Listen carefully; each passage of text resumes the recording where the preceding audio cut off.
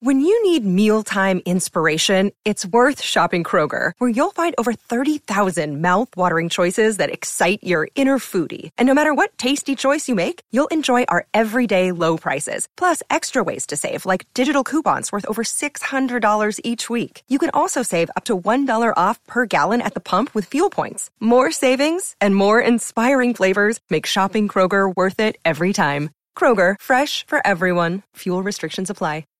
Film Spotting SVU is presented by Movies on Demand on cable, bringing the latest indie movies into your home at the touch of a button. The documentary 20 Feet from Stardom features artists like Bruce Springsteen, Mick Jagger, and Darlene Love paying tribute to the backup singers who shaped some of their most iconic songs. The Spectacular Now stars Shailene Woodley as the good girl and Miles Teller as the effortless charmer in a film about young love and growing up. Both films are now available on demand. The latest independent films are ready when you are with Movies on Demand on cable. The Art House is now in your house.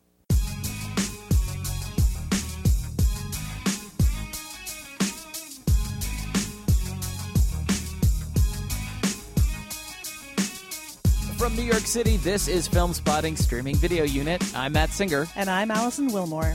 Coming up on this episode of SVU, Matt and I put on our berets, eat some baguettes, and prove that we clearly know nothing about French culture beyond the stereotypes from Pepe Le Pew cartoons, as we review Francois Truffaut's Shoot the Piano Player. Later in the show, we'll bring you Q Shots, where we recommend some titles you can rent or stream at home right now, all centered around a common theme and inspired by Shoot the Piano Player. We were going to do a really deep and incredibly comprehensive study of the French New Wave, but then we realized the amount of work that would require. And besides, Allison has been away on a business trip that she's going to probably talk about a little bit later. I've been under the weather. I think I caught some of your rabies, Allison. It's going around. It's going around. So instead, we're complementing our usual listener's choice review with some host's choice recommendations. In other words, some titles we've recently streamed or rented and wanted to talk about. But first up, as usual, is Opening Break, a segment we do in conjunction with our sponsor, Movies on Demand on cable, in which we spotlight a few notable films new on demand. Allison, what are our picks this week? Well, my 3 picks, of them, 2 of them are films that I've been really looking forward to catching up with. They're from last year. And one is a new film featuring a really intriguing lead acting choice. So let's start with that one. That is Cold Comes the Night. I haven't seen this one yet. It just came out in theaters as well. It is now available on demand. And it's directed by Zi Chun, who directed a smaller indie that I really liked called Children of Invention that was kind of based on his childhood.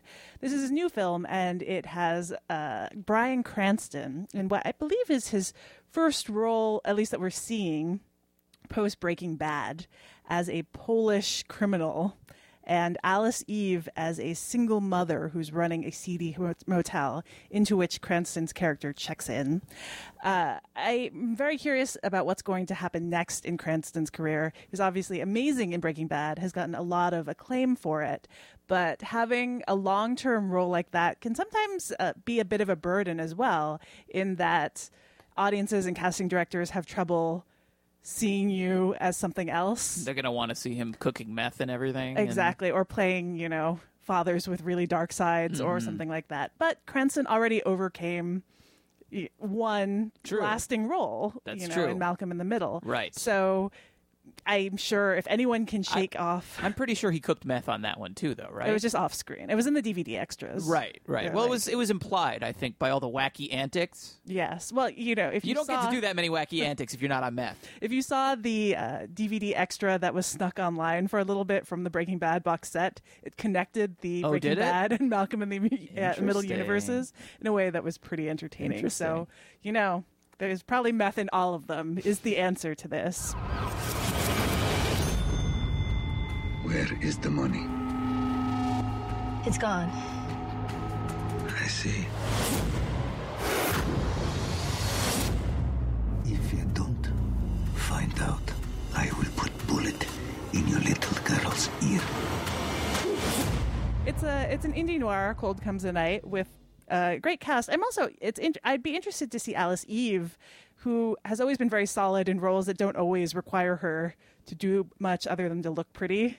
Or stand in her underwear. Or stand in her underwear, yeah. As in the case of Star Trek Into Darkness. In an incredible act of gratuitous. Gratuitous? That even people involved in making the film apologized for. Allison, that was an essential scene for that film. Exactly. It was crucial to the plot. Yes. Of something. Also, this film features Logan Marshall Green from Prometheus, who is the guy who looks a lot like Tom Hardy, but is not Tom Hardy. Yeah, it's fake Tom Hardy. Exactly. So there you go. That's already, I'm sold on the cast alone. It is a good cast. It is a good cast. So that's Cold Comes the Night. It is now available on demand.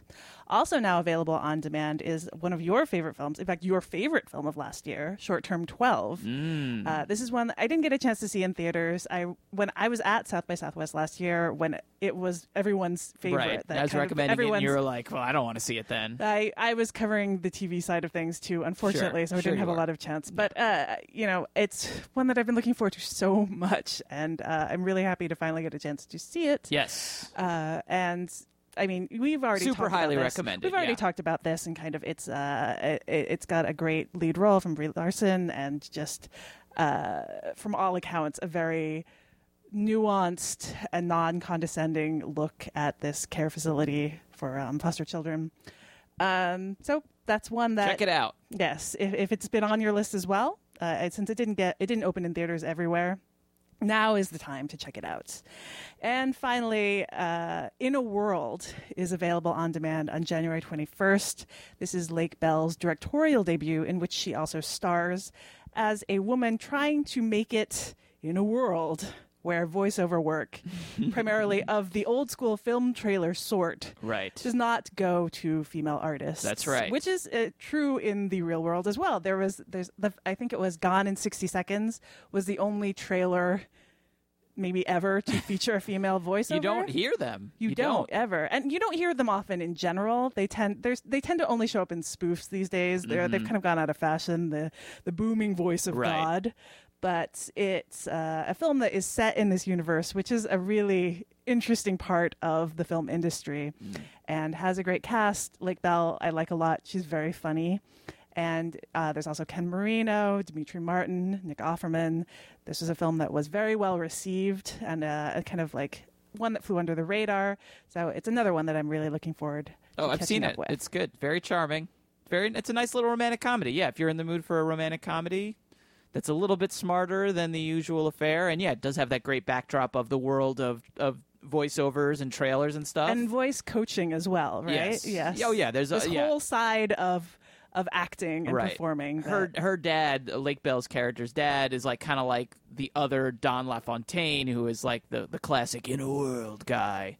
And so he's in there, and then Ken Marino is sort of like the young protege. Yeah, the young protege, and he's sort of like interested in Lake Bell, but also competing with her for jobs. And it's great. It's really, really fun. It's funny, and it's very well done. I thought it was a great job by Lake Bell. I look forward to seeing what she does next. Yep, and that is available on demand on January 21st.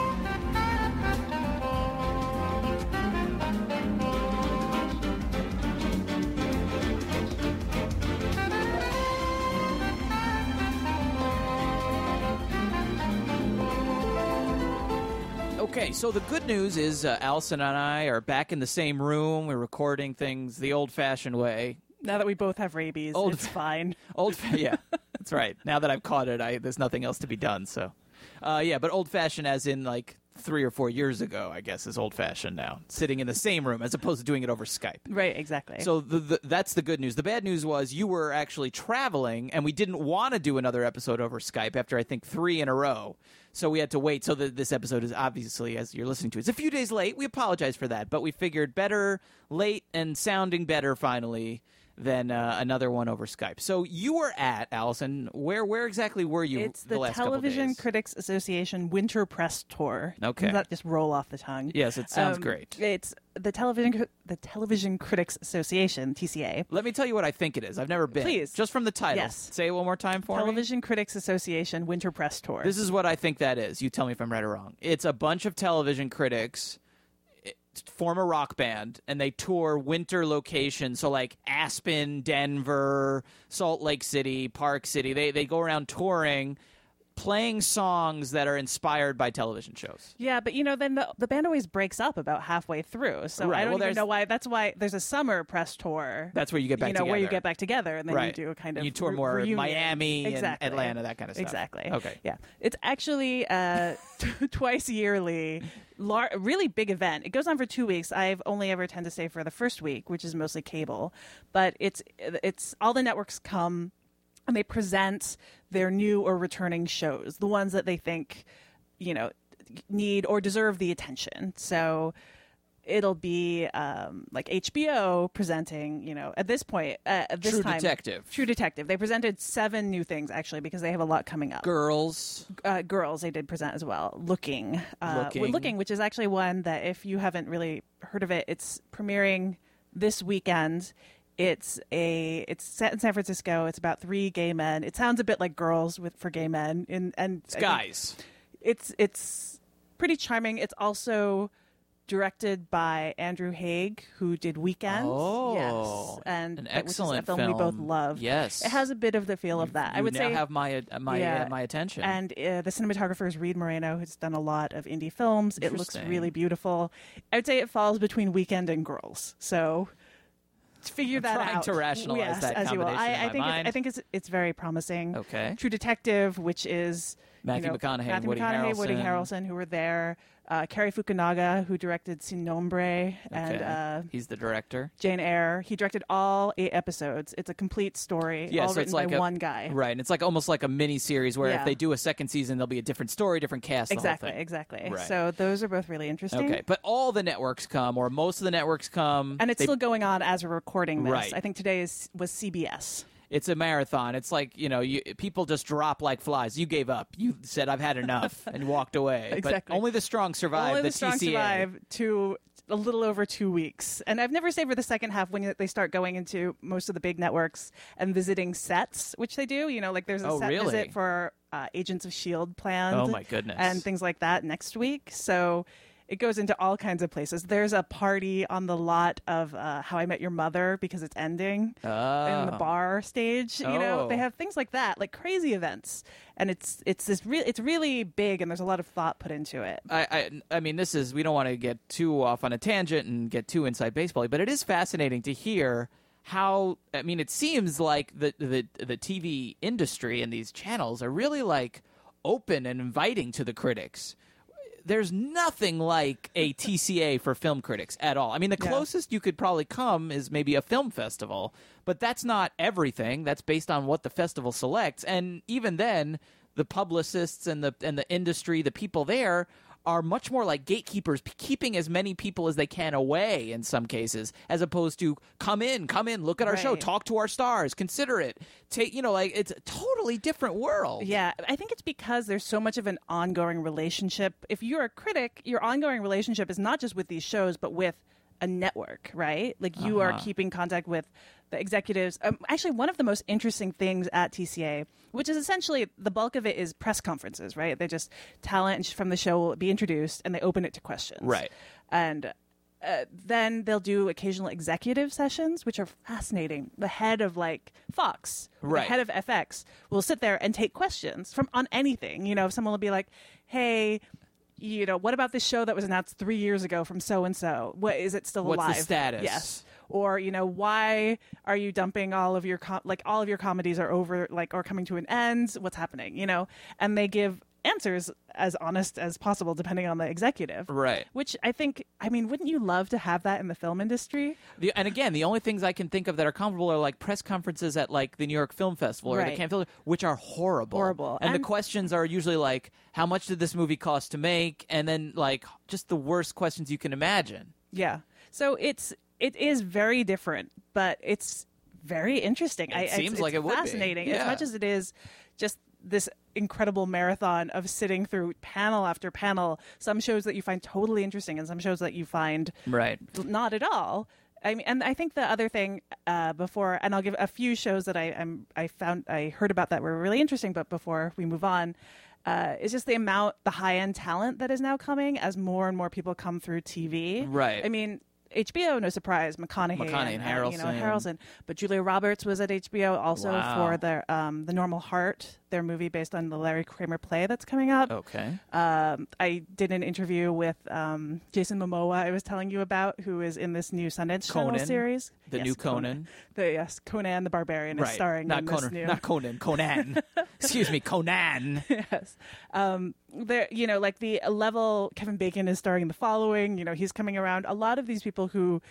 Billy Bob Thornton is a big in deal. Fargo, the FX miniseries. Right, there's a that's TV adapted. show version of the Coen Brothers movie Yes. Fargo. Not following the same storyline, but kind of Loosely the same based set. on the Yes. same milieu. Exactly. And, and he talked about it of just being like, if you're an actor now, it used to be that he literally said, it used to be if you did TV, it was terrible. It was a sign that like you were basically on Hollywood Squares. Now it's the opposite. He's like, especially in all of these kind of higher budget indie movies / mid-range dramas, they're just not being made that much anymore in the industry. So TV is kind of taking that place. I'm sitting here and I'm listening to you, and I'm still like trying to like wrap my mind around it and compare it to film. And there's no equivalent. The other thing that I'm thinking of is interesting because it's so different is Comic-Con, where it's another kind of like trade show sort of thing. Right. Where the stars come, like, all the big stars, Tom Cruise will show up for his movie, or, Johnny Depp, whoever it is, they'll show up and they'll talk about it. But in that case, you haven't seen any of the movies they're plugging. Right. If at best, maybe you get like a trailer. Right. And that is, it's for thousands of fans in the room. It's not, I'm guessing there's 100 people in the room here? It can vary. I mean, during the cable things, it's even thinner. Right. Like on the Fox day, the room is a lot fuller. And it's all critics and journalists, whereas at Comic-Con, it's 5,900 fans and maybe a smattering of the critics and journalists and bloggers and whoever that like waited all day. It's again totally different. It's all about hype. It's all about sort of like manipulating that press to get that like super intense excitement reaction as opposed to sort of trying to get a more measured and thoughtful response. It's just interesting the difference between the two worlds. This was my third one. I went to the one last year, to the summer one, and this, and they've been really fascinating to me. I have to say, I've really enjoyed kind of figuring them out. So really quickly, before give us like one or two things that look promising. The Red Road, which is on Sundance Channel. It's created by Aaron Guzikowski, who wrote your favorite movie, Prisoners. Okay. It is about like a small community outside of New York where there's half the community is, kind of like it's just like a white suburban New York community, and then there's it's based on a real thing, a Native American tribe that are not federally recognized by the government. So it's kind of about these two sides of the community. It stars, or Jason Momoa, I mentioned, is one of the actors in it. Maybe more interesting is that first episode was directed by James Gray. Oh. Yes, in his first TV. Oh, I'm very torn directing. here. You've got you legitimately one of my favorite directors. Yes, I know, and he's amazing. And so, then one of my not so favorite writers. They doing that. HBO also showed kind of not final cuts of the first two episodes of Silicon Valley, which is the comedy about Silicon Valley created by Mike Judge. Whoa. Yes, who was also at TCA. And they showed I hadn't heard about this. Yes, it's coming out in April. And they showed just the pilot, which is all that's been shot so far, of The Leftovers, which is based on the novel by Tom Perrotta, who wrote Little Children and Election, the two novels that those are based on. And it's Damon Lindelof is the guy who's show running it. Okay. And it's basically about a sort of rapture that happens in which 2% of the world disappears with no apparent pattern as to who gets chosen. Mm-hmm. But it's like... And they get sent to an island. No, you don't know what happens to them. They're hatch. gone. Exactly. They're gone. And it's about what happens to the rest of the world post this happening, Right. like several years later. Right. So it's kind of... it recalls 9/11 a little bit in terms of just like it's a bit about grieving, and it's a bit about having your worldview completely shook up. It's really good. I thought the pilot was terrific. Okay. Yeah, And that one's called again? The Leftovers. And you saw the Silicon Valley one too, the Mike the first Judge one? episodes, Was it funny? It was very funny. Awesome. Yeah. Okay, So so those were all on those are HBO? HBO. Yeah. So basically what you're saying is we all need to get HBO. HBO, yes. Well, I mean, technically they're streaming, I guess, if you have HBO Go. Right, but you have to subscribe. Or know someone who will give you their password. Yeah, but I will say I was really, especially The Leftovers, I was really impressed by that pilot. So. Okay. All right. Well, it sounds very interesting. I'm sorry we can't all attend, but Do you think maybe next year when you go, you could make some room in your like hotel room and just all of us, all the listeners, I'll and just we could all pull up my badge. We'll put it over both of our necks, and then just go in and be like, "We're units. We podcast together." I think that would be just fine. I can't see any problems. All right. Well, let's move on to our cue shots.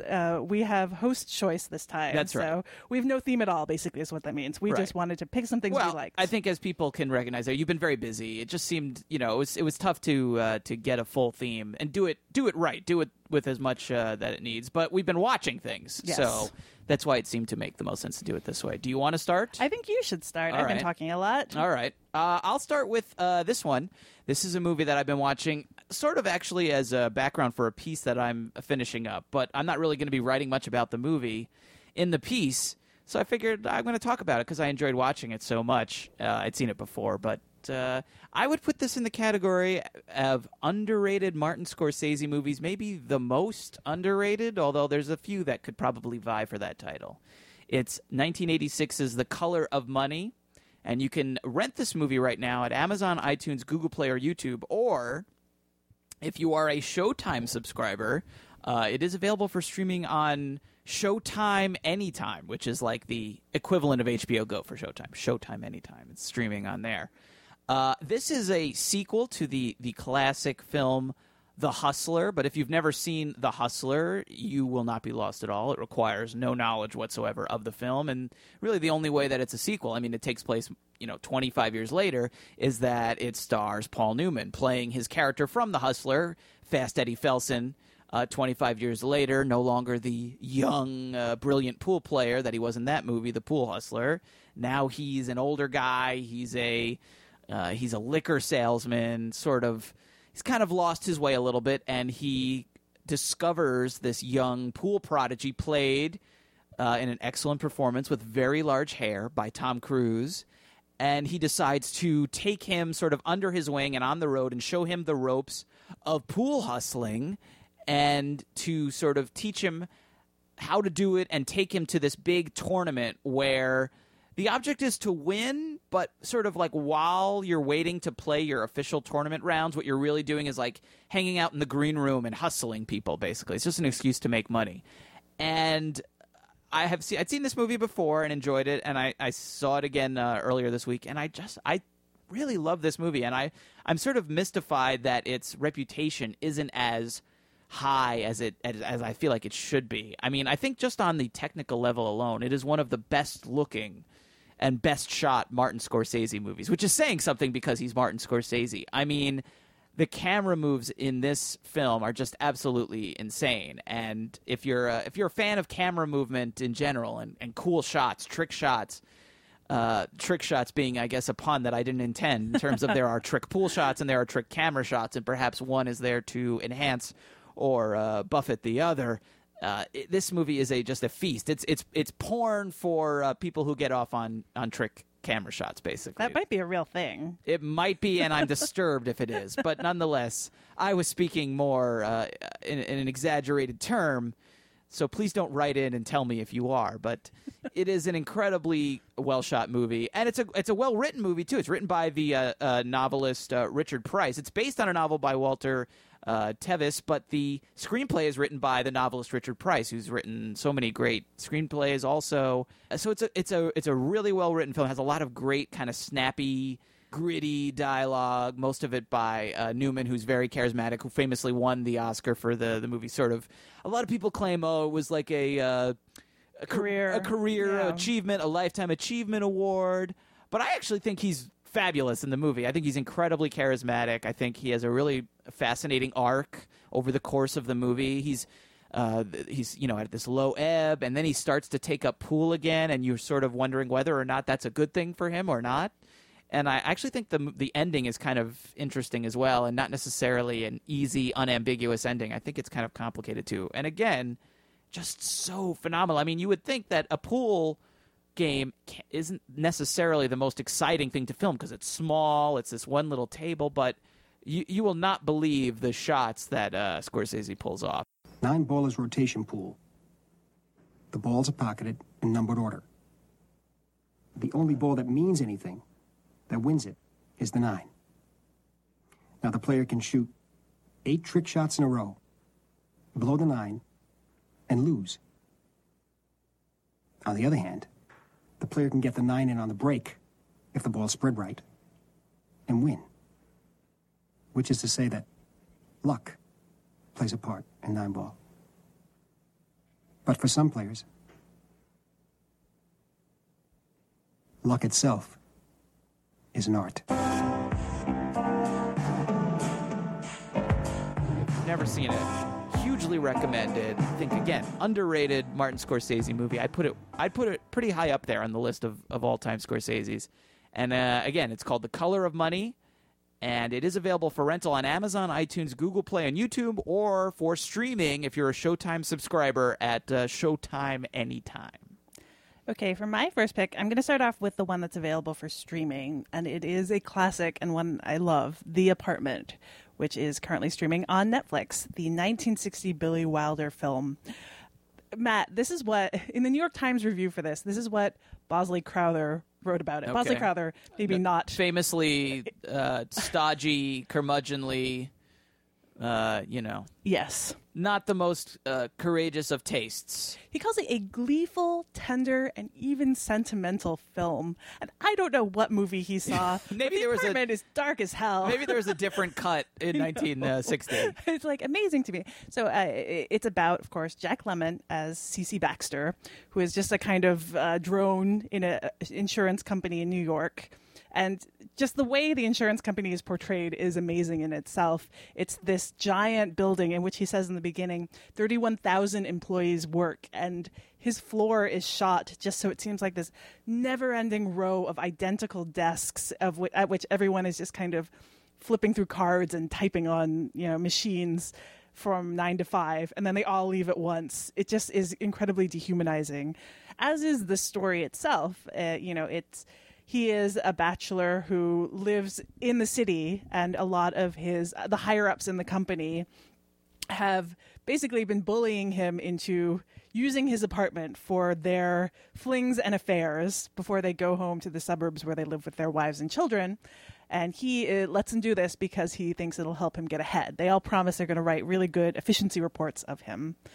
And the other major character in this is played by Shirley MacLaine, Fran, who is an elevator operator who then becomes involved with one of those execs who wants to use the apartment. And this movie has, beyond just the pleasure of Billy Wilder's dialogue and how he films it, just one of my favorite quietly grim portrayals of New York. It's just a place where there seems to be so little sympathy, especially for these two characters who are so far down on the totem pole, are largely powerless, and have to just, accommodate people who have a lot more power than they do. And in that, sentimental movie that Bosley Crowther describes, there is a suicide attempt, and it's works actually perfectly within the context of what's been happening to these characters. I think one of the things that it does so nicely is within this extremely dehumanizing world, which is also summed up really nicely by just Jack Lemmon is not allowed to go back to his apartment a lot of the times because someone's using it to entertain a girl they picked up at a bar or someone else from the company even. He just sits around in the park where it's freezing, with nowhere to go. Which is a particularly nice, sad image of city life. It's just that its acts of kindness and its romance are so unconventional, and they're so about sacrificing yourself for someone in these non-grand sweeping ways that I really like. And Fran and C.C. Baxter are just great characters, and MacLaine and Lemmon are great together. Would you mind opening that window? Now, don't go getting any ideas, Miss Kubelik. I just want some fresh air. It's only one story down. The best you could do is break a leg. So they'll shoot me. Like a horse. Please, Miss Kubelik, you gotta promise me you won't do anything foolish. Who'd care? I would.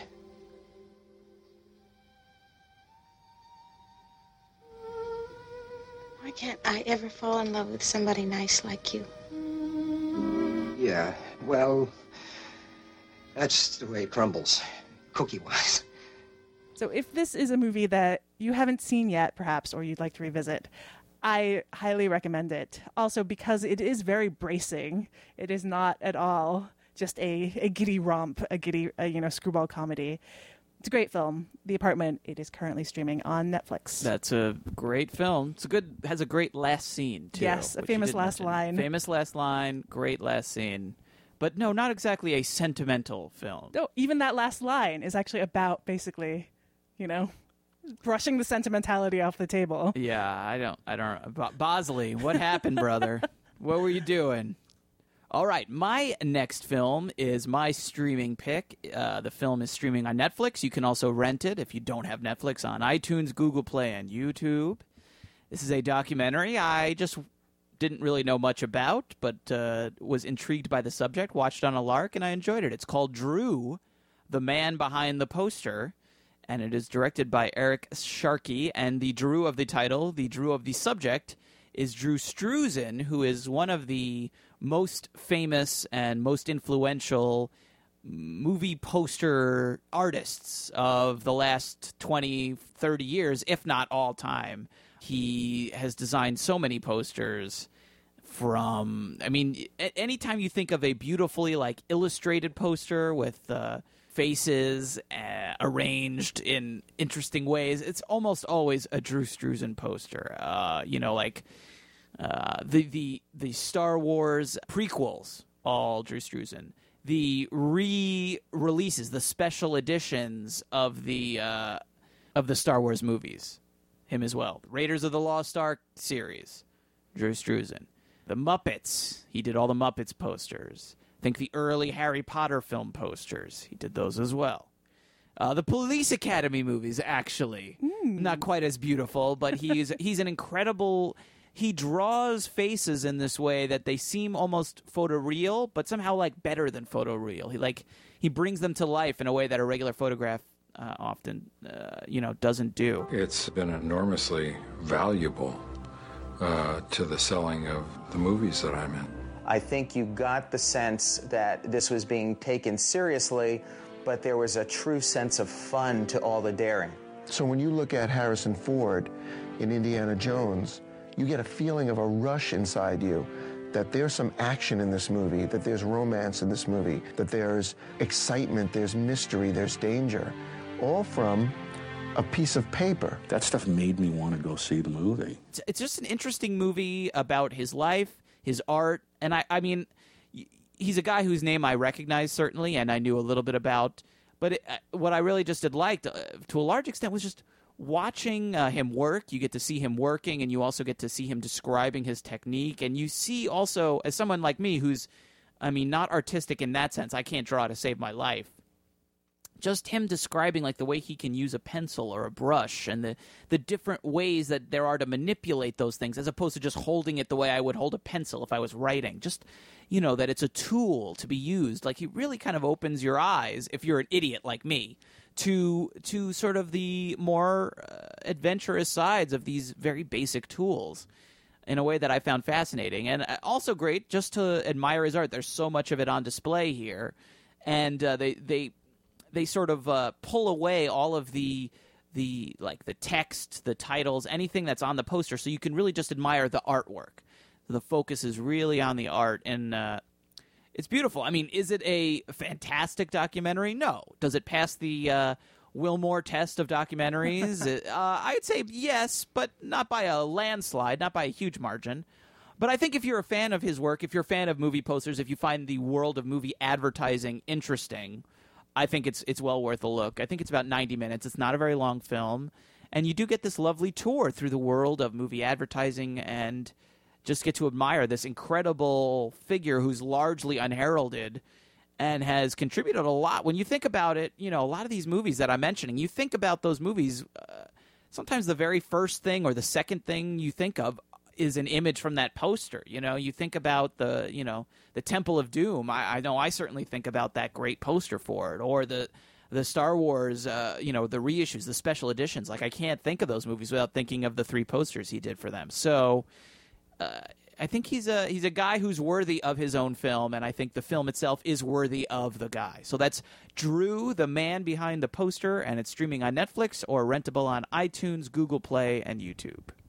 All right, my second pick is a more recent film. It is The Spectacular Now, which we talked about is available on demand and also for rent on iTunes, Amazon, the usual suspects. And this is a film directed by James Ponsalt, who did Smashed before then, another film that was really acclaimed for its performances and also its delicate portrayals of difficult characters. And what I thought this film did so well was just have this very warm, complex and not at all condescending portrayal of teen characters in a realistic way that I don't think you often see in movies. And you have two great leads here who are both on their way to stardom, like we're kind of watching it happen. But Miles Teller, who I remember even calling him out for his performance in Rabbit Hole on the old podcast. He I thought did an amazing job in a smaller role in that movie. And Shailene Woodley, who, has got a lot of attention for The Descendants and who's been starring in bigger and bigger things as well. What I really liked about the relationship between the two of them as it unfolds is the ways in which it's easy and isn't. It's complicated by the things that teenagers sometimes have happened to them, including the fact that Miles Teller's character Sutter is still kind of half expecting to get back together with his ex, who's played by Brie Larson, and in another really nice portrayal of a teen character.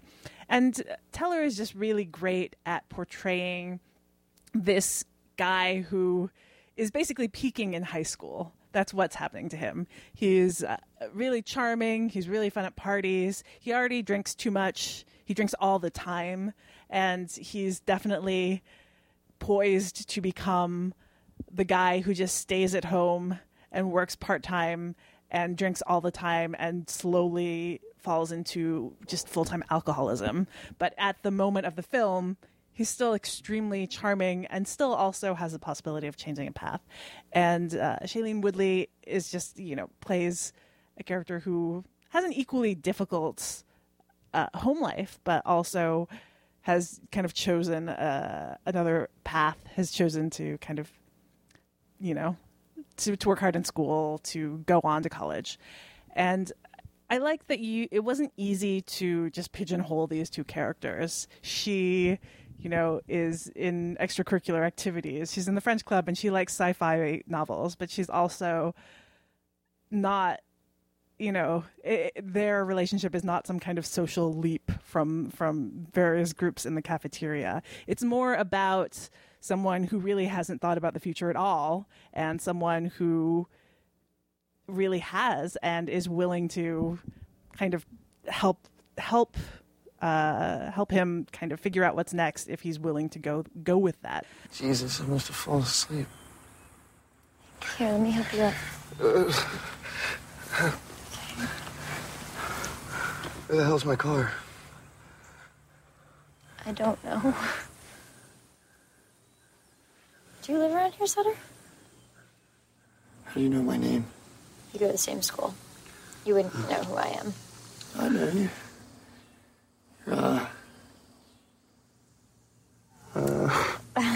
I'm Amy. Amy Finnicky. That's what I was going to say. Nice to meet you, Amy. So I thought the film just had some, all of the scenes between the two of them as that relationship develops were really great. And it's just shot in this, with this backdrop that's almost kind of nostalgically summer, speaks to like summer coming and just having all of this time to in between teenagerdom and adulthood. But I feel like it does maybe shortchange Shailene Woodley's character a little bit towards the end. It definitely becomes the story of Sutter and how he, comes of age a bit. That said, it does include a great scene or a set of scenes with Kyle Chandler playing Sutter's dad in a real change of pace from the character he played on Friday Night Lights, who was a great dad. He's not playing a great dad here. And I thought that this was such a nice smart portrayal of teenagers. And I think it really deserves a lot of attention for that, because that isn't managed that often. And at the very least, they're usually given a real sheen of, sheeniness, or, a sheen of like Hollywood or the usual stereotypes. And Miles Teller and Shailene Woodley are both good-looking people, but they also look like they exist in a real world of high school, Mm-hmm. And I really liked seeing that. So that is a Spectacular now. It is available for rent on iTunes and Amazon, and it is available on demand. Elle s'appelait Françoise, mais on l'appelait Framboise. Une idée de l'adjudant qu'elle avait très peu pourtant précisé. Elle nous servait à boire dans un bled du Maine-et-Loire. Mais c'était pas Madelon, elle avait un autre nom. Et puis d'abord pas question de lui prendre le menton. D'ailleurs elle était dentiste, elle a vanille et Framboise sont les mamelles du destin. Pour sûr qu'elle était dentive. Listener's Choice Review time here on SVU. On our last episode, we gave you the choice of 3 classics of the French New Wave that we, to our deep, deep shame and embarrassment, have never seen. Jean-Luc Godard's Masculine Feminine, Eric Rohmer's Claire's Knee, and Francois Truffaut's Shoot the Piano Player. It was a 3-way New Wave off, and Francois Truffaut came out on top with 47% of the vote, ahead of Masculine Feminine's 25% and Claire's Knees, that's not easy to say, 27%. All right, so Shoot the Piano Player. This was Francois Truffaut's second film after his landmark debut, The 400 Blows. Charles Aznavour stars as Charlie, a piano player in a seedy Paris dive. But Charlie also has a past as a completely different person, a classically trained piano player. So why did he change his name, and how did he wind up in this bar? Truffaut teases out the answers over the course of a thriller that is equally funny and melancholy. Now, Shoot the Piano Player and The 400 Blows and the other movies in our poll and quite a few others completely changed the world of film forever as part of the French New Wave. So my question to you, Allison, is this. Watching Shoot the Piano Player for the first time in 2014, did you see what made it such a game changer? Did it make a big impact on you? Did you like it? Or has Shoot the Piano Player aged into a movie that is more important in a historical perspective than it is entertaining today? Ooh, that's a good question. I did like it. I think that without knowing the context of it, I'm not sure that I would have latched onto it as something that I would describe a hallmark of world Yes, cinema. Exactly. And, I think part of it is it's like this very French dream of an American noir story. Yeah, it's based on an American novel. But in this way where all of the rhythms are kind of off deliberately and all of the pacing is unusual. Mm-hmm. And I think that there's something certainly interesting there. But it does feel like a statement of saying, like, look at how we can kind of take this Hollywood, like these things from Hollywood, and take them seriously in a way, or almost like reclaim them and use them in a way to prove their worthiness, rather than, I don't know how to put it. Other than that, I felt vaguely academic in that way, of being aware of what it was doing and its relationship to, say, Hollywood films and French film. So that was certainly there. That said, I really liked the swings in genre it took as it went along, especially as seen through the 3 women in it. He kind of has these 3 relationships in which he seems almost 3 completely different men. He is this shy man who can't even hold the waitress's hand when he's in the dive bar he's working as a piano player in. He's too shy to make a move. And then he has this relationship with a prostitute who's kind of helping him care for his brother, in which he's not at all shy. Right. And then we see a flashback to his relationship with his wife, which is this kind of domestic drama in which they're just hurting each other. Right. And that combination was interesting. Mm-hmm. But what did you make of those swings in tone between kind of comedy, noir, and then, drama? I enjoyed them, but I think I'm pretty much on the same page with you in terms of, it does feel a little bit slight, and it does feel a little bit like an exercise to me in some ways. You know, you don't really get a great grip on the characters, in part because Truffaut's constantly kind of changing the goalposts in a way that is kind of fun. Like, the main character of the movie isn't even in the first couple of scenes. The sort of the first character we meet is actually his, like, kind of degenerate brother, who kind of literally, like, falls into the movie in the opening, and then we follow him as he's talking to somebody else who vanishes from the movie, and then he kind of goes to see his brother, and then the brother is the piano player who becomes the main character. And the movie kind of does that. It kind of follows these digressions in a kind of pleasurable way, but also in a way that keeps it as sort of a very enjoyable exercise, entertainment, and doesn't really delve too deeply into the characters. You know, I agree, you're sort of left wondering who really is Charlie or Edward or whoever he is. I mean, maybe he doesn't really know. Maybe we're not supposed to care, and we're just supposed to enjoy it. And I have to say, I did enjoy it. But yeah, I pretty much agree with you that it's more successful as a sort of a lark, and it doesn't feel like a masterpiece. But I guess part of what made it, important at the time was that it was, almost experimental and so free and so loose, and there is something kind of refreshing about the way that it breaks, it tells such a conventional story in a very unconventional way, which I think is the thing that's still kind of valuable about it today is, even if you've never read the book that it's based on, you've seen this story or a story like it told so many times that it's refreshing to see it told in this way that's, that is full of digressions and also very clearly like sort of drunk on movies. There's so many movie references. I'm sure I only picked up on half of them. It kind of reminded me in its own way of almost like a Tarantino movie, really. Yeah. Because it is so. I mean, that long flashback digression that you mentioned with the wife. I mean, I was like, oh, we're in Casablanca. It's like, and I think there's a lot of things like that we could probably mention. So I can see the importance of it. I wouldn't certainly rate it amongst the movies that I find to be the greatest of all time. But I guess I can see the importance, and I enjoyed watching it. It certainly is worth a watch. It's only 80 minutes. I mean, it is. It goes very quickly. It's fluff. It's very, very well-made fluff. I felt that it's interesting that you use Tarantino as a reference. And in some ways it does feel like just the references to different movies was not as interesting to me as the moments in which it took those digressions. Mm-hmm. I love that conversation that the brother has right in the beginning of the movie. He's running somewhere very urgent, to the point where he runs into like a lamppost. Yep. And then he walks with the man who kind of helps him up. He just walks with him, takes his time. They chat about love and about the man's wife. And then as soon as they kind of wander off their separate ways, he starts running again. Right. But there's no urgency at all in the conversation. He's very happy to chat with a total stranger and have a very pleasant, kind of going around about philosophies of love and when he fell in love with his wife. And I like that in a certain scene where two characters are basically being kidnapped.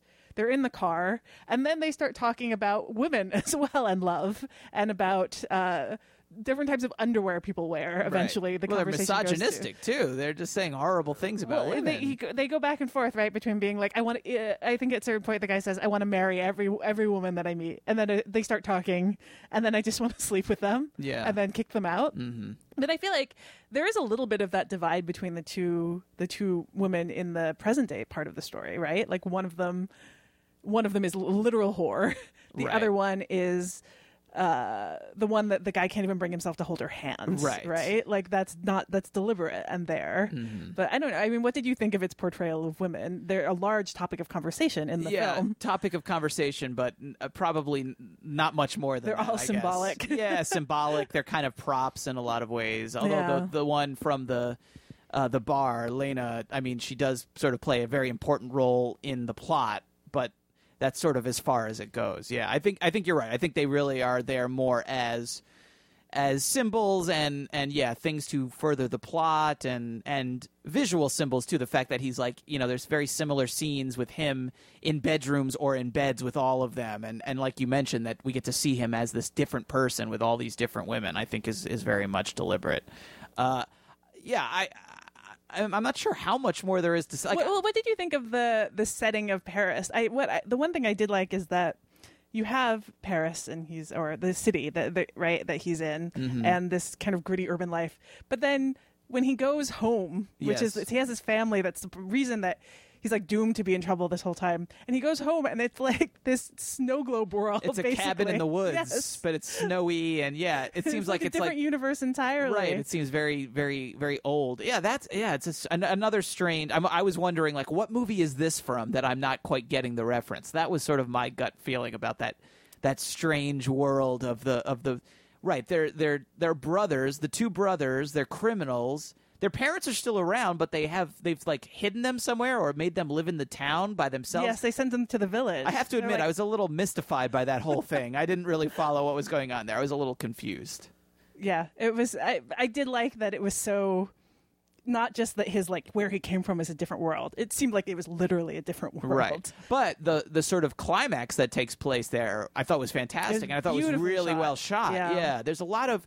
There's a lot of, I mentioned the movie influence. There's a lot of Hitchcock in the movie, too. And some of those, he's kind of a classic wrong man, the Charlie character, in that he's got multiple identities. He's mistaken. He's kind of held up by these guys. He hasn't done anything wrong, but he's held up by these guys. And then there at one point is a murder that's committed that's sort of accidental, but he has to go on the run. And, it definitely, again, I feel that sort of movie mashup, movie drunk kind of feeling going through all of that. And the way those sequences are shot is kind of shows Truffaut's knowledge of cinema and, that he was kind of a very well-informed student of these films, because he does a great job. I mean, just the scene with the guys fighting and the chase scene that leads into that like fight in the alley, and the knife and the use of camera and editing to show the knife and cutting to the knife and then cutting to the hand and the two guys fighting and then the arm being raised, all of that just goes, this guy's been paying attention. Obviously Truffaut was a film critic and then became a filmmaker. You just see that he's been paying attention. He understands the medium. He knows what works on a technical level, and he is putting it to excellent use in this film. Yeah. David Ehrenstein, by the way, says that the mountain cabin is right out of High Sierra. So there you go. I've never seen High Sierra. That's the reference. I've never seen it, but there you go. Yeah. It does have, I mean, I'd say probably the things that I enjoyed most in terms of things that just felt fresh to me about the film were those scenes. You mentioned the fight scene, and that scene has a moment where it starts, there's like a chase, and then they kind of sit down and have a conversation for a while, and that tendency to almost slip out of genre for a moment is probably the thing that I found most charming about this. But yeah, it isn't a film. I read several of the Criterion essays about this before going into it, just because I was curious to see what different people's takes on this, and I felt like no one actually. There are definitely like deep reads into it, or like people who kind of see a lot of existential angst in it that I don't know that I do see. I mean, what I saw in it was, everything we've already said, that it's a guy kind of just breaking apart the rules of cinema, and a crime story has to be serious and can't have digressions about love or comedy. I mean, there's one of my favorite moments of the movie is a parody kind of spoofy thing that's straight out of like the Zucker Brothers. Granted, this is far before, so the Zucker Brothers technically would be straight out of this. But when the guy says, like, if I'm lying, may my mother drop dead, and then there's a cut to an old woman, like, dropping on the floor. I mean, that's hilariously funny, and it comes out of nowhere. Sure. And it's it's like something in a Zucker Brothers movie. Well, or even the scene where he's saying, like, his voiceover, and the voiceover is funny in that it's so serious, but then it's used for comedy sometimes. And there's when he's walking with Lena, and he's like, think of a way to make her laugh. And like just the face he's making as he's doing this makes her laugh, which was cute. Yeah. Yeah. I mean, I think that's what ultimately I took away from it, was just sort of like the playfulness of it, just the sense of fun. Do you think that now that the film that is basically an homage to many other films is its own subgenre, do you think that takes away a little bit of the novelty of Shoot the Piano Player for you? I think that was sort of what I was getting at with my opening question to you, is just that, I think we can recognize that this was very novel at the time, but yeah, it is something that, and not only is it not novel, it's mainstream now. Like so many movies and TV shows, that's, something that, like Quentin Tarantino is, I guess, I don't know, technically an indie filmmaker. He started as an indie filmmaker, but his movies make hundreds of millions of dollars and they play to very mainstream audiences. And he's essentially doing this, the pastiche of genres and tones. The combination of the high and the low. Right. Making high art out of low art. Yeah. And combining drama and comedy and violence and kind of blending them all together and playing with tone and theme. I think it does to some degree. I could easily see, a film student being shown, like a freshman year film student in film school watching this movie and being like, I don't, like, what's the big deal? I don't, because its pleasures are to some degree subtle, and it does look like a lot of movies they've probably seen. But what they need to keep in mind is that this one came first, and a lot of those other movies are inspired by this one and by the sort of sweeping changes that movies like this helped kind of usher into the world of film. So that is Shoot the Piano Player, and it is streaming now on Hulu+. Okay, let's wrap things up with Behind the Eight Ball, our segment where we recommend some new titles that are on streaming, some listener recommendations that you've sent in to us over email, and one random film chosen blindly by number from our My Lists. Allison, you're going to go first this time. Are you ready? I am ready. All right, let's start with 3 new titles. All right, first up is a film that, as we're recording this, was just added to Netflix today. Like just in the last 10 minutes? Just this last 10 minutes. Whoa. I was just sitting here while you were talking. I was going to say, listening. I'm that just why clicking refresh. Yeah. That's why, and then every once in a while I'll make a kind of a agreeable noise so you keep talking. That's how we normally record this podcast. So the film is The Act of Killing from director Joshua Oppenheimer.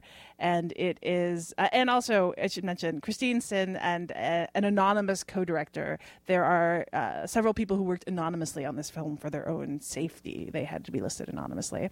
But it is, as I'm sure you've heard of this film already, it is a film about Indonesia and these mass killings that happened, and because the government that led them to happen is still in place, the people who did the actual killing, right, they are still around, and they're not ashamed of what they did. And Oppenheimer has them reenact these things that they did in different film genres, which they happily do, and it starts to lead them to reconsider actions that they previously didn't seem to feel any guilt over. It's a film that is impossible to really find comparisons for. It does feel like something that's new and powerfully disturbing and really something else. If this film has gotten plenty of acclaim, I don't need to tell you recommend it any more than that. But it is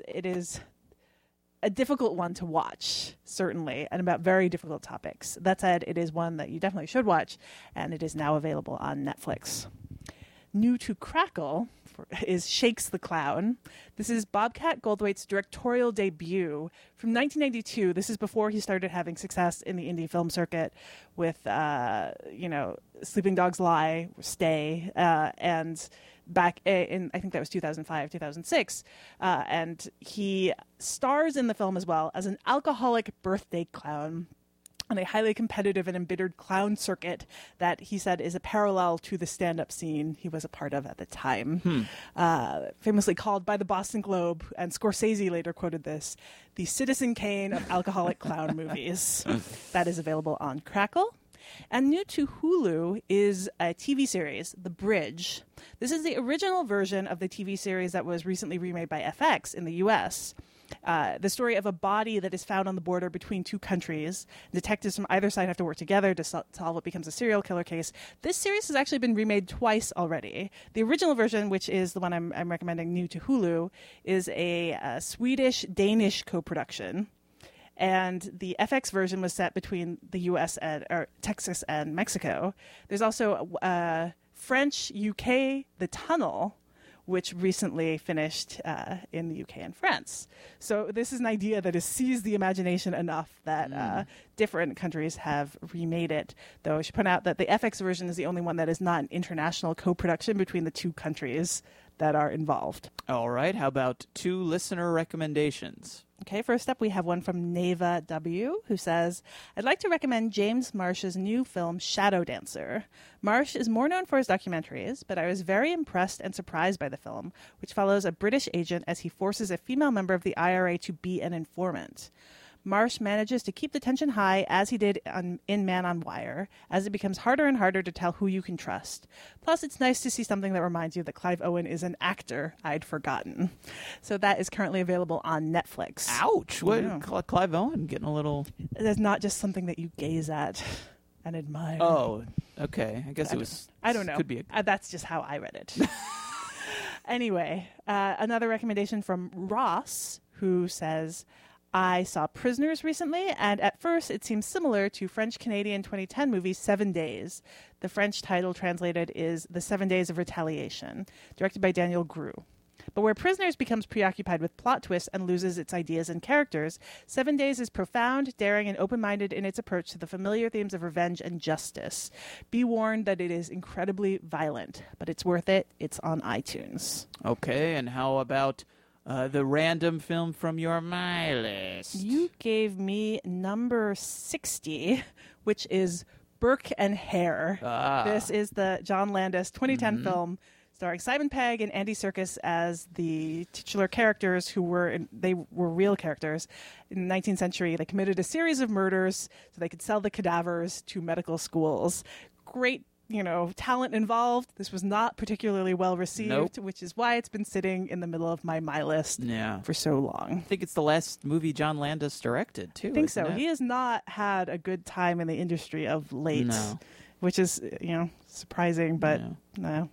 All right, Matt, are you ready? Yes. Okay, 3 new picks. Okay, first up, what is, in my book, one of the greatest documentaries of all time. It's Gimme Shelter, directed by Albert and David Maysles and Charlotte Zwerin. The Rolling Stones invited the Maysles to film their 1969 tour of America. Little knowing they were bringing them along to one of the most infamous and tragic rock concerts of all time, the Altamont Free Concert in San Francisco. The footage of the Stones performing is incredible, but there's a lot more to the movie than that, which I will not spoil if you have not seen it. It is amazing. You should check it out. That's Gimme Shelter on Hulu+. Next up, one of the all-time great Westerns, Howard Hawks' Rio Bravo, which is now streaming on Amazon Prime. It stars John Wayne, Dean Martin, and Ricky Nelson as a trio of unlikely heroes forced to team together to fight off a gang trying to free one of their members from jail. It has incredible performances from all 3 leads. And it's got fantastic Howard Hawks staging and direction. It's fabulous. It's exciting. It's funny. And if you get me drunk enough at a bar, I will sing My Rifle, My Pony, and Me. So that's Rio Bravo, available on Amazon Prime. And finally, what I really consider, Allison, the Rio Bravo of our generation, The Last Stand, available now on Netflix.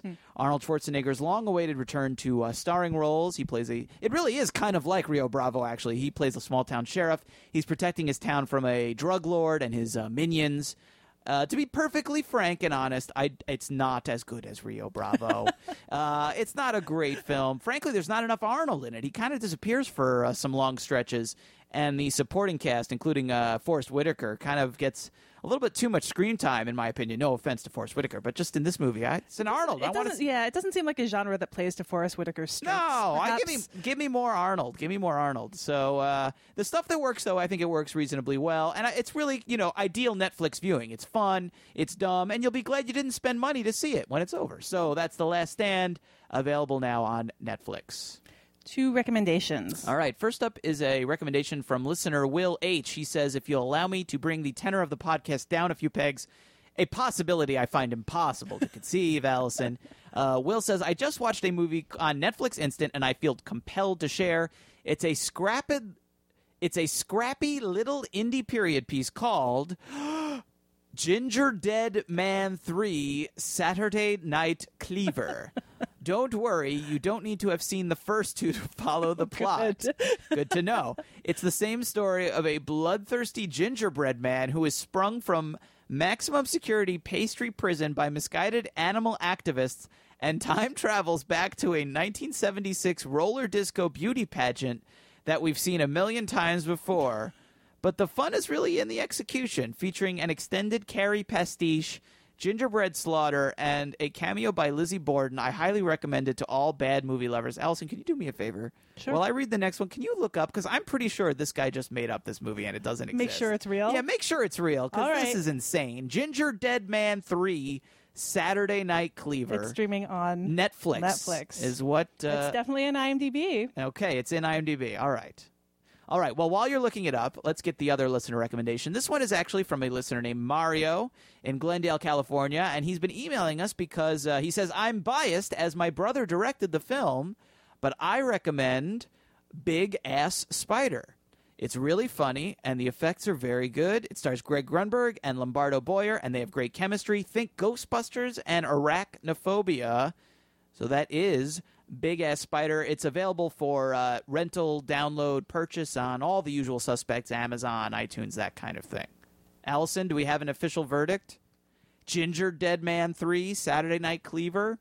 Yeah, I'm looking at the poster. It's here. Definitely. I see It's it. on Netflix. Ginger Dead Man 3, Saturday Night Cleaver. I would say it recalls Chucky, like a kind His of like face, poster the for face, Chucky. Yeah. yeah. Except it's on a gingerbread man with a little bow tie. And it says, after cleverly escaping the Maximum Security Research Institute of Homicidal Baked Goods, which is a thing, the Ginger Dead Man stumbles upon a time machine and finds himself sent back in time, where he slaughters the contestants of a 1970s roller boogie contest. It is as described. It is. And, you know, these are the kind of or franchise leaps that take the Leprechaun to Vegas and then to space. Right. Matt. That's right. Well, I think that's a great combination. Big Ass Spider and Ginger Dead Man 3, Saturday Night Cleaver. Make it a double feature. All right, and one from your My List. You gave me number 5 on my List, and this time that is Where the Buffalo Roam, Art Linson's film about gonzo journalist Hunter S. Thompson. The movie doesn't have a great reputation, but I like Hunter Thompson, and I love Bill Murray, and this is a Bill Murray movie I've never actually seen, so I noticed recently it had popped up on Netflix, so I added it to my List. Allison, are you ready now to go through our listeners' choice options for our next episode? I am. We've got 3 new-ish movies this time, correct? Well, one is not that new, but we've got 2 new-ish movies and 1 older movie. Yes, is that correct? That is correct. That's good. I'm well prepared for the show. Why don't you give us our first option? All right, well, let's start off with a not newish movie. Your first choice is The Keep, which is available for streaming on Netflix and Amazon Prime. This is the 1983 Michael Mann horror film / I don't know, World War II Fantasia, in which it's World War II. The German army occupies an uninhabited castle in Romania, and they unleash a dangerous entity there, Radu Mossasar. And as you do, a Jewish historian is retrieved from a concentration camp to help them figure out what's going on. As you do. And it goes on from there. Apparently, the versions that are on streaming don't have the Tangerine Dream soundtrack that the original theatrical did. It was also cut from 3 hours to like 1.5 for theatrical. But this is not available on DVD. It has not been traditionally the easiest movie to find, and it is supposed to be strange as hell. And Michael Mann is a great director, and I'm curious to see it.